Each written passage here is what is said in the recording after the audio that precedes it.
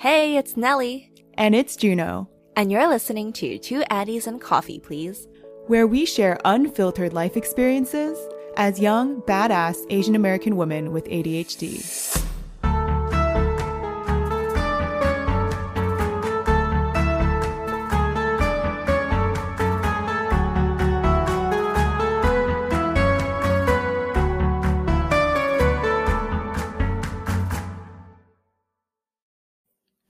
Hey everyone, welcome to another episode of Two Addies and a Coffee, Please. Today we have a very special guest, Jill Chang, who is an international best-selling author of the book Quiet is a Superpower.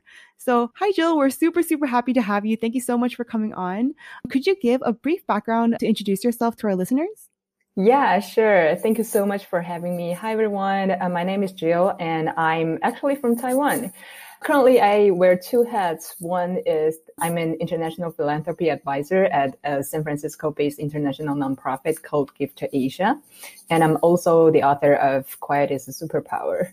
A little bit background about myself. So before joining nonprofit, I was in the sports industry. I was an agent for professional baseball players and I worked for state government before. And now, after Quiet is a Superpower became a bestseller in Taiwan 2 years ago, I've been giving speeches and trainings in different countries. I'm just so happy to be here to share my journey as an introvert. Awesome. I love your interesting background, especially like working in baseball and then the US government. So how has your experience like as an introvert in such an extroverted world been like, especially working in these places where you have to be more like people oriented? Yeah, so it's very interesting that as an introvert, my career is actually always been marketing. And it's not always the easiest thing, I'll say. I always feel like I need to work hard to be more likable, sociable, and I was trying really hard to be visible while I knew that I really didn't want to be in the center of attention. So the struggle started in school, actually. I'm born and raised in Taiwan, and I went to school in the US for my graduate degree in University of Minnesota. And I remember there was one class that I really interested in, but the professor graded our participation by the frequency of we speak up, right? So for the whole semester, I remember me trying very hard to raise my hand and ask a question. But at the end of the semester, I still failed because I was always thinking, oh, is this a good question? Am I even making sense? And after I finally found my courage to raise my hand, they already moved on to the next topics. So yeah, as an introvert, because we're deep thinkers and we tend to plan well before taking actions. So it's always appear that we're slower, we're less responsive, or we don't have any ideas.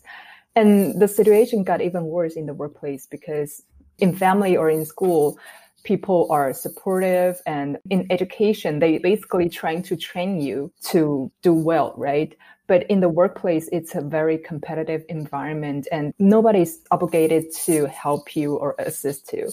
You're pretty much on your own. So in the workplace, especially in the fast-paced marketing industry and sports industry, it's not easy. I remember one of my former bosses said it very clearly. How can you even market our products and services when you can't even market yourself very well? So that was tough. And I actually tried a lot of different approaches to be more visible and to contribute more. But, it's not always easy. And I can always see people's face saying, hey, you don't belong here, or we want more sociable, more expressive people, not a quiet girl or not a quiet yellow girl like you. I can definitely relate to like having participation be a huge part of your grade in class. And every time I try to like raise my hand, I feel my heart pumping so fast and you hear it in your ear. And then when I raise my hand, I'm like shaking a little bit. But then like when I open my mouth, my face is red and I can feel all of it. And I don't even know why. It's just like a simple question. I'm just like, raise your hand, say this, and it's easy. But then like at work, it's so much harder because I think in the corporate world, if you are females are usually not in like the sports industry, and Right. also being like a person of color, there's like another layer. And then being an introvert is like another added layer, right? It's all of those combinations of identities that kind of builds on each other, and then you feel like really nervous. Are there any tips that helped you overcome some of these challenges and helped you succeed in your career? I think, yeah, back to the example that you mentioned in the sports industry. I remember, so I actually talked to my manager and say, hey, can you assign someone who's older, who's a male, and who's more experienced than me? And I'll just team up with him. But all the negotiations, all the things and the contract and everything, I can prepare in advance. It's just in that meeting room, in that group discussions, he needs to be the face of our clients. And I don't mind if he leading the conversation because I actually prepare all the contents for him. But my final goal is actually to get the deal done and try to maximize the benefits for our clients. So I think it's more about how you see yourself, like you know who you are and you know who you're not, and find a strategy to really achieve your goals. Like for me, I really don't mind if it's me or it's my colleague. It doesn't matter. What matters is that I actually reach my goal of closing that deal. When I went back to Taiwan with that Major League Baseball experience, especially in the players development department, it's a male dominant environment. And the people I negotiated with are mainly white male and 30 to 40 years older than me. So whenever I go into a negotiation, they look like, what are you doing here? Get your manager. And I was like, I am the manager. And they were like, you don't belong here. And the fact is that because I was younger and I was, like you said, multiple minority. So I strongly feel that, okay, maybe it's not going to work. So I talked to my manager and said, hey, this is not going to work because my goal is actually to get the maximum benefit for my clients. And I'm not going to let my minority and let my disadvantages. And I'm curious, how did you end up breaking into the sports industry from your background? Yeah, so actually in graduate school, my major was in sports management. So that's how I started. And my first job is actually with the Minnesota Twins. I was in the marketing department. And then I went back to Taiwan because Taiwan is one of the countries where the Major League Baseball teams search talents. So when I got a job with a sports agency, and I was very lucky to be able to represent some of the most talented players from Taiwan and help them to negotiate deals with Major League Baseball franchise. Wow, I really admire everything you did and went through. It takes a lot of strength, definitely, to overcome a lot of the difficulties and stereotypes, barriers socially. And not only were you able to break through all of that, you're also able to train everyone. What was your journey through your personal mental health and like well-being as you're going through this? That's a very good question. So in the first half of my career, I really struggle a lot because I feel like I need to be someone else to be likable and to be successful. Because everyone was telling me, okay, you cannot be successful by being quiet, or you are too quiet. That means you are not going to be successful. So for the first of my career, I've been trying so hard to be someone who's expressive, who's sociable, and hopefully likable so that people would notice me and people would like me and people would give me opportunities. And then I feel like I need to put on an armor, and it was very tiring. But I thought, okay, I need to work hard. I need to work really hard because I want success. So that's the mentality for me in the first half of my career. But then the turning point is when I was 30 years old. I read amazing work by authors like Susan Cain, Jennifer Kahnweiler, and Beth Below. They talked about introversion. They talked about introverts in the workplace and how we can actually use our. So my mentality became, instead of like trying to be someone I'm not, I'm trying to be who I am and find my own ways to do things. So I can actually give you an example. I remember there was one time my boss took me to an international conference where there are 1,000 people from 40 something countries. And my goal was to sign 10 new contracts by the end of the 4-day conference, right? So I remember I flew from Taiwan. I brought 2 whole boxes of business cards, and I was very excited and thought like, okay, 10 clients in 4 days. I'm going to do this. And then the conference started with a cocktail party. You know, all those cocktail parties, people wear nicely and they're in small circles chit-chatting. And I remember I stood at the door and I couldn't have the nerve to step in. I was holding my business card tightly, but I didn't know what to do. I couldn't start a conversation because I didn't know anyone there. And I was so nervous. So instead of going in there, I actually went straight back to my hotel room and stayed there for the whole night and even came out again. But at the end of the 4-day conference, instead of 10 clients, I signed 300.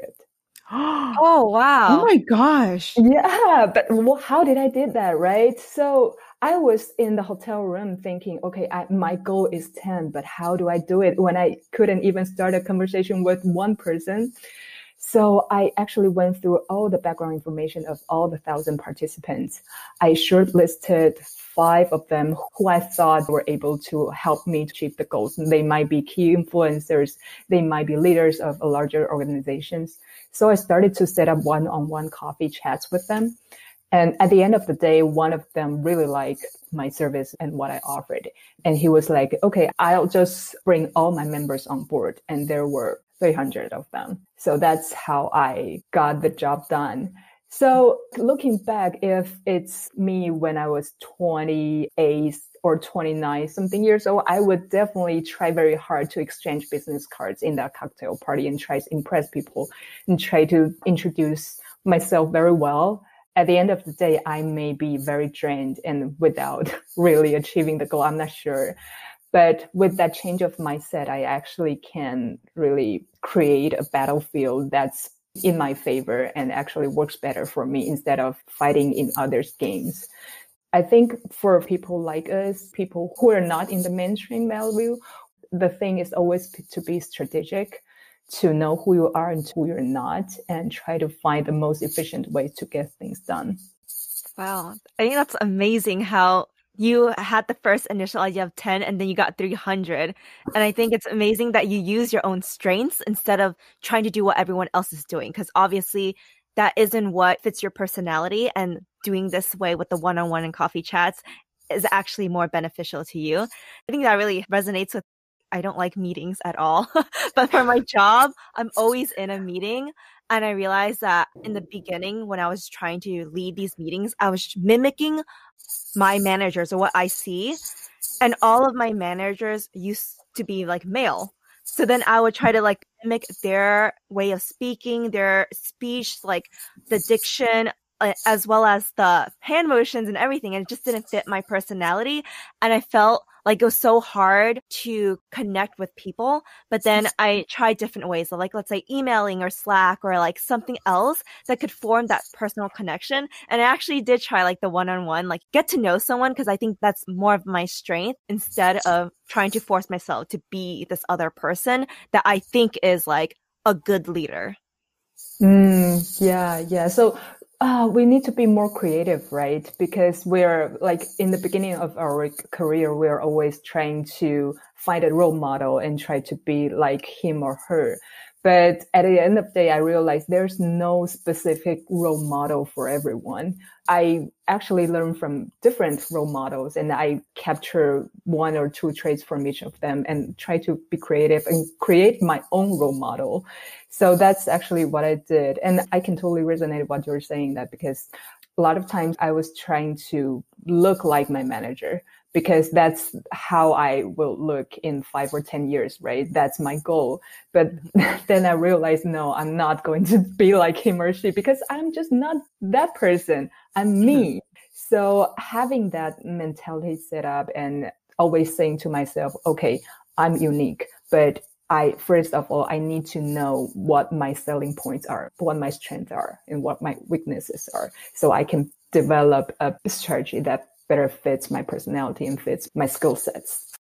I think a lot of people, not only just introverts, but especially people who are neurodiverse, and also don't fit like the mainstream personality stuff, like have a lot of difficulty figuring out who their own role models are. And I think it's really important you're sharing your story and showing that it's possible to have many, many different ways of being successful.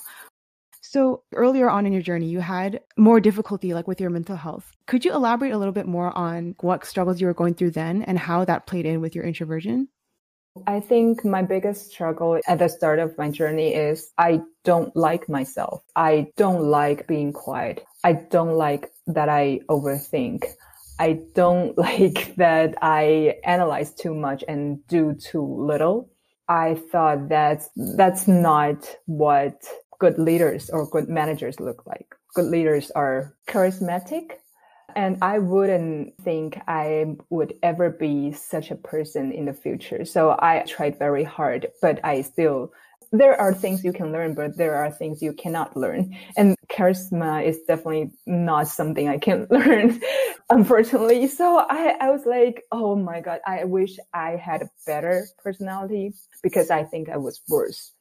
Like I said, after learn more about myself, learn more about introversion, I started to feel like, yeah, there may be different ways of climbing up and different approaches. And I think the social as a whole has changed a little bit too, because like 20 years ago, diversity and inclusion wasn't even a thing, or it's not such a big thing. And people don't care whether you're extroverted and introverted. There's only one way to be successful. There's one way to be a good manager or a good leader. But things change, like the focus actually shift a little bit from the Wall Street style to Silicon Valley style. And they're like, you can be geeky and successful. That's what I learned. So I was like, yeah, maybe I can be like that too. I don't need to always be getting on stage and giving a very inspirational talk and like the movie stars or being the center of attention, but I can still be impactful and influential and I can still get my job done. In regard to mental health, I think there was one time I really disliked my personalities. But then I realized, okay, after I tried so hard for such a long time, I realized there's no way for me to change who I am. So instead of changing who I am, I decided to be like, okay, I'll just embrace who I am.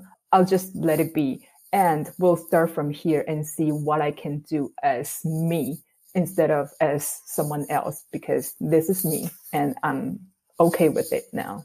I think that's super admirable. And you mentioned that you thought you would never one day be this like charismatic person inspiring people. That's exactly what you're doing now. I'm sure you're inspiring so many of our listeners. You obviously are like very successful right now, and especially with your book reaching so many different people. How have you dealt with that, like public receptions to your book and kind of being thrown into the limelight? That was not an easy job for me either, because I didn't see it coming. Introverts, it's all about preparation, right? Mental preparation and physical preparation. We need to prepare everything before it happens. And the book is definitely not anything that I imagined. So my first imagination is like, okay, maybe introverts, it's just a very small portion of the population and it's not a huge deal. So maybe my readers are only like 3,000 and that was it. But it became popular and it became a bestseller, and now it's translated into 4 languages and published in different Asian and European and in the US too. I didn't expect this. And one thing that I didn't expect is online haters didn't hesitate to share any criticism on you, because I am a very private person. I don't like being seen on the internet. I don't want to be visible. I tend to hide myself all the time. And that became very personal because they attacked who I am and they attacked my family. And that's not something I thought coming. So it was a very hard time for me. I was depressed for a very long time because they pretty much criticized everything about me and I didn't want to speak in public again. And I minimized my online activities because of that, because everything I did actually will attract some criticism and I didn't like it. There was one friend of mine who reminded me, hey, you're paying too much attention to the haters. You need to pay more attention to the people who support you or people who benefit from your work and benefit from your talk, your book. if you minimize your activities because of the haters, that means they defeat you. And you don't want to be defeated because you're here for a reason. Your book is popular for a reason because your book is helpful for some people and people can get benefits from learning by your struggles and your lessons and your stories. So after I talked to that friend, I was like, okay, maybe I'll just focus on the positive impacts of my book. And, to be honest, the supporters are like 98% of the people that give me feedback and only 2% of the haters that I encounter. But we pay so much attention on trying to please everybody. And to the extent that we ignore the 98% of people who like you and support you and give you all their encouragement and positive feedback. Still, it wasn't easy. Like I would be recognized in random occasions, like when I went to shopping at Costco or reading in the bookstore, people would recognize me and approach for a selfie, for autograph. It's not definitely in my comfort zone, but I feel like if this is something meaningful for me and if it's helpful to some people, that's the cost I can take. And I'm happy to take it because as long as I can be helpful to the society, to the community, I'm okay with it now. I think that's super inspiring how you face the online haters as well as like overcoming that challenge of depression. I can only imagine how scary it is to receive those comments, especially if they're attacking like your family and who you are. And I think so many people now with like a social media presence, anyone can know information about you, and that sort of privacy of who you are can be openly available on the internet. And I think that's really scary. No one really thinks about this when they're posting these things, but it can be easily manipulated and like twisted. So I think having your perspective that you are creating value and affecting and helping these people who really need it and trying to like ignore the people who are just hating on something that they don't really know or understand, or they just don't really want the best for you and try to like ignore that aspect. And I wanted to know more about the public reception that were positive for your book. Did you see any cultural differences between like Taiwan, where it was like a bestseller, or in the US, as well as the different cultures between introverts and extroverts in those two different cultures? Yes, definitely. So I grew up in Taiwan, which is a more introverted culture. The Eastern Asian culture is more introverted. Since we're little, we're taught to be humble and to speak less and listen more and always be attentive to others' needs and their demands. Whereas in the Western culture, we're always encouraged to speak up, stand up, and to contribute our ideas or anything. Basically, we need to be the one that be heard and be noticed, which is very different from the culture I'm from. I mean, especially after the book launched, it became one of my challenges to find a balance. Because a part of me as an introverted person and from an introverted culture, I didn't want people to see me. But that's not the way you sell books, right? You need people to know you. You need people to see your work, to hear you speak, to increase your presence on the internet and in physical events and everywhere. You need to be everywhere. But I only wanted to be at home and do nothing and be myself, right? So that's a very challenging part in the beginning. Also, I didn't want to let my publisher down. I know it's their job to sell books and make their revenue. And I'm the author. I'm the one who's supposed to be out there and sell my books, right? It's not their job. It's mine. So because I didn't want to let them down, I started to do all those things. I do a lot of interviews, TV interviews, broadcasts, podcasts, and everything. And I have numerous autographs, signing events and everything, and speeches, and give trainings to corporates and to general public. In this respect, COVID is not a total bad thing for me either, because if it's a regular year, like if 2020 is a regular year, I probably need to go on a book tour in the US. But because of COVID, I can do it virtually and I can do everything at home. I can give webinars. I can speak on podcasts without actually being there and meeting people. I'm not saying that I hate meeting people. I love meeting people, But it's just for introverts, it's a very draining experience because there's a lot of interaction and all those are stimuli for introverts. So even it's just a 5-10 minutes of public speaking, I always feel like super exhausted afterwards. From personal perspective and from a cultural perspective, it's so difficult to find a balance. I'm still trying to find balance, but COVID has been helpful. So I can definitely relate to that. I think I'm more introverted than I thought I was after quarantine and how much I'm enjoying all of these virtual meetings. Yeah, right? Yeah. How do you mentally prepare and physically prepare for like these social interactions, because it is draining? And I guess, is there any tips and advice you have for other listeners who are introverted and they have to go into like these interviews or talks and like participate in class, like wherever aspect they are in their life, you always have to do these day-to-day interactions. So how do you prepare for it? Yeah, I wrote so much about it in my book because that's actually my biggest challenges, right? Everything is a challenge for me, like going to social events, interviews, or getting on stage for a presentation, or even in the regular group meeting, that's a challenge. So take my biggest challenge, for example, social events. I need to go to a lot of networking events to build my network, to really help people to get to know more about me.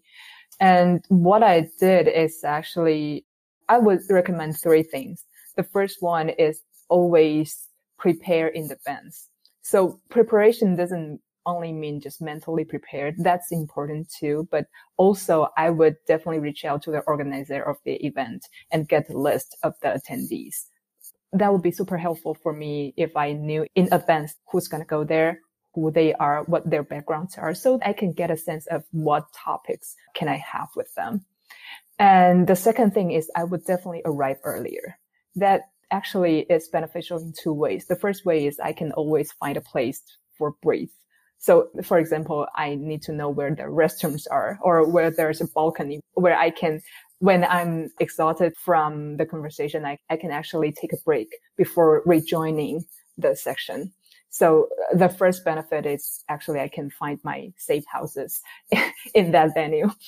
And the second benefit is actually I can arrive earlier before the crowds get in, because I knew I'm better in smaller group conversations. When I arrive early, I can start talking to people who are already there early too. And having that in-depth smaller group conversation is helpful for me to get blended into that occasion with the pace that I'm more comfortable with. Talk to some people and then try to develop more working opportunities or try to build that relationship from that very few chats in the social events. So again, a lot of the occasions, such as interviews or presentations, public speakings, or even meetings, there are so many ways introverts can actually prepare ourselves to do it, to set up for a better result. It's just a lot of times we don't know that because, like I said, the corporate world is very extroverted and people do things in an extroverted way.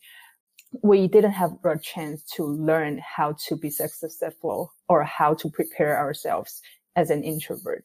So that's pretty much what my book is about. Like, I want to bring up to everyone that being an introvert, it doesn't mean that you are worse or it's your disadvantage. It's like the way you function is different.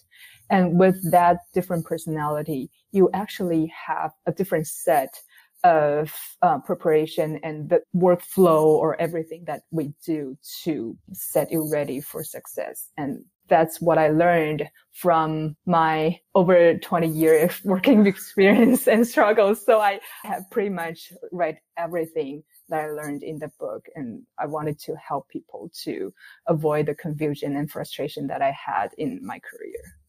I think that's amazing. I really love how you mentioned that in the beginning, you wouldn't like yourself and you didn't know why you're doing certain things. But when you talk about how like strategic your approach is now, it just makes so much sense. And it sounds like you have a lot of value to bring too. And I think when I was first struggling with my diagnosis and like the way my brain works with ADHD and stuff, at first I was like, oh, am I just dumb? Why can't they do this like the way everyone else can? But then once I developed the vocabulary and strategies and processes to work with how you work, it's just like, oh yeah, I just work differently, and now I can be smart about it, and I have so many useful things to bring to the table. So I'm very grateful that you did overcome that struggle and understand how amazing your book is for providing all of these tools for other people from all of your experience. We talked a little bit about how quarantine is, in relation to work, helpful for making things virtual, events and things like that. For people who are struggling a little bit with social life and have limited social interactions, do you have any advice for them? And like, how has your social situation been? My social situation has been amazing since COVID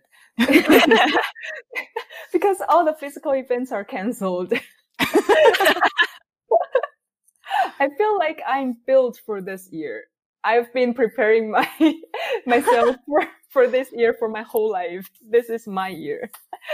But I also get the anxiety and tension in the beginning of COVID because I am not very good at facing uncertainty. And remember that time when the world is going crazy and I was like, oh my God, is this the end of the world? What if I don't have the food to eat? What if I lost my job? Or what if I cannot raise my kid anymore? All those uncertainty is actually a lot of pressure for me too. So I feel like I'm not in the best position to share my experience because here in Taiwan, like things are doing okay. Like we've never had a lockdown, like all the supplies are okay. The economy is going down, of course. But life-wise, it's pretty much normal. So my suggestion to extroverts and introverts in such a difficult time, it's always to find the little joy in your life. Like if you're getting tired of sitting, for example, because we're all at home, right? It's always helpful to switch the environment. Like sometimes you're working from your dining table, sometimes you're working from your office and from your sofa. You can actually make little changes to your life to be able to also maintain the excitement, the little joys of your life. And in terms of social interactions, I feel like because introverts, we value deeper conversations. It's always been helpful to set up one-on-one chats with your friends. Either it's via email, via instant messages, or via quick Zoom chat. I think it's always helpful for us to stay connected with the one you love and the one you care about. And I noticed that things like book clubs are not as popular as pre-COVID times because that's the event people need to see each other to get that energy, right? To share that feeling with each other. I also know some of the book clubs, they're doing an amazing job doing it virtually, like with specialized hosting and specialized designing the flow and everything. Again, a very good way to stay connected and energized by all those social interactions. And podcasts too. I think we listen to so many podcasts and that's a good way because actually working from home allow us more time to absorb new information, right? Including podcasts. And after hearing your podcast, if I join the social network that you're having, if I follow you, I feel like I'm actually making more friends by staying at home. I can definitely relate to that. Like when you're in a COVID situation, you're quarantined at home, it's harder to have those in-person conversations.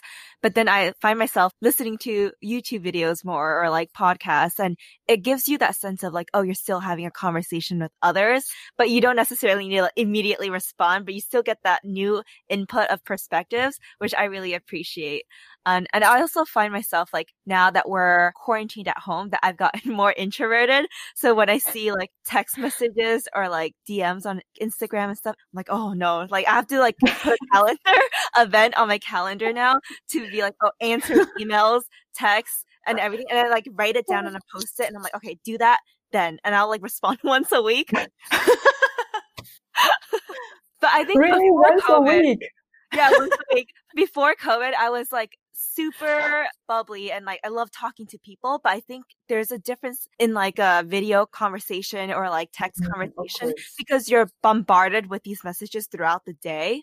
And I think each time you answer, it like drains a bit of your energy. So you have to like collect it and then do it at the end of the week or something. Yeah, that's an amazing way of doing that. But once a week, that's... That also might be slightly influenced by ADHD. I have the same issue.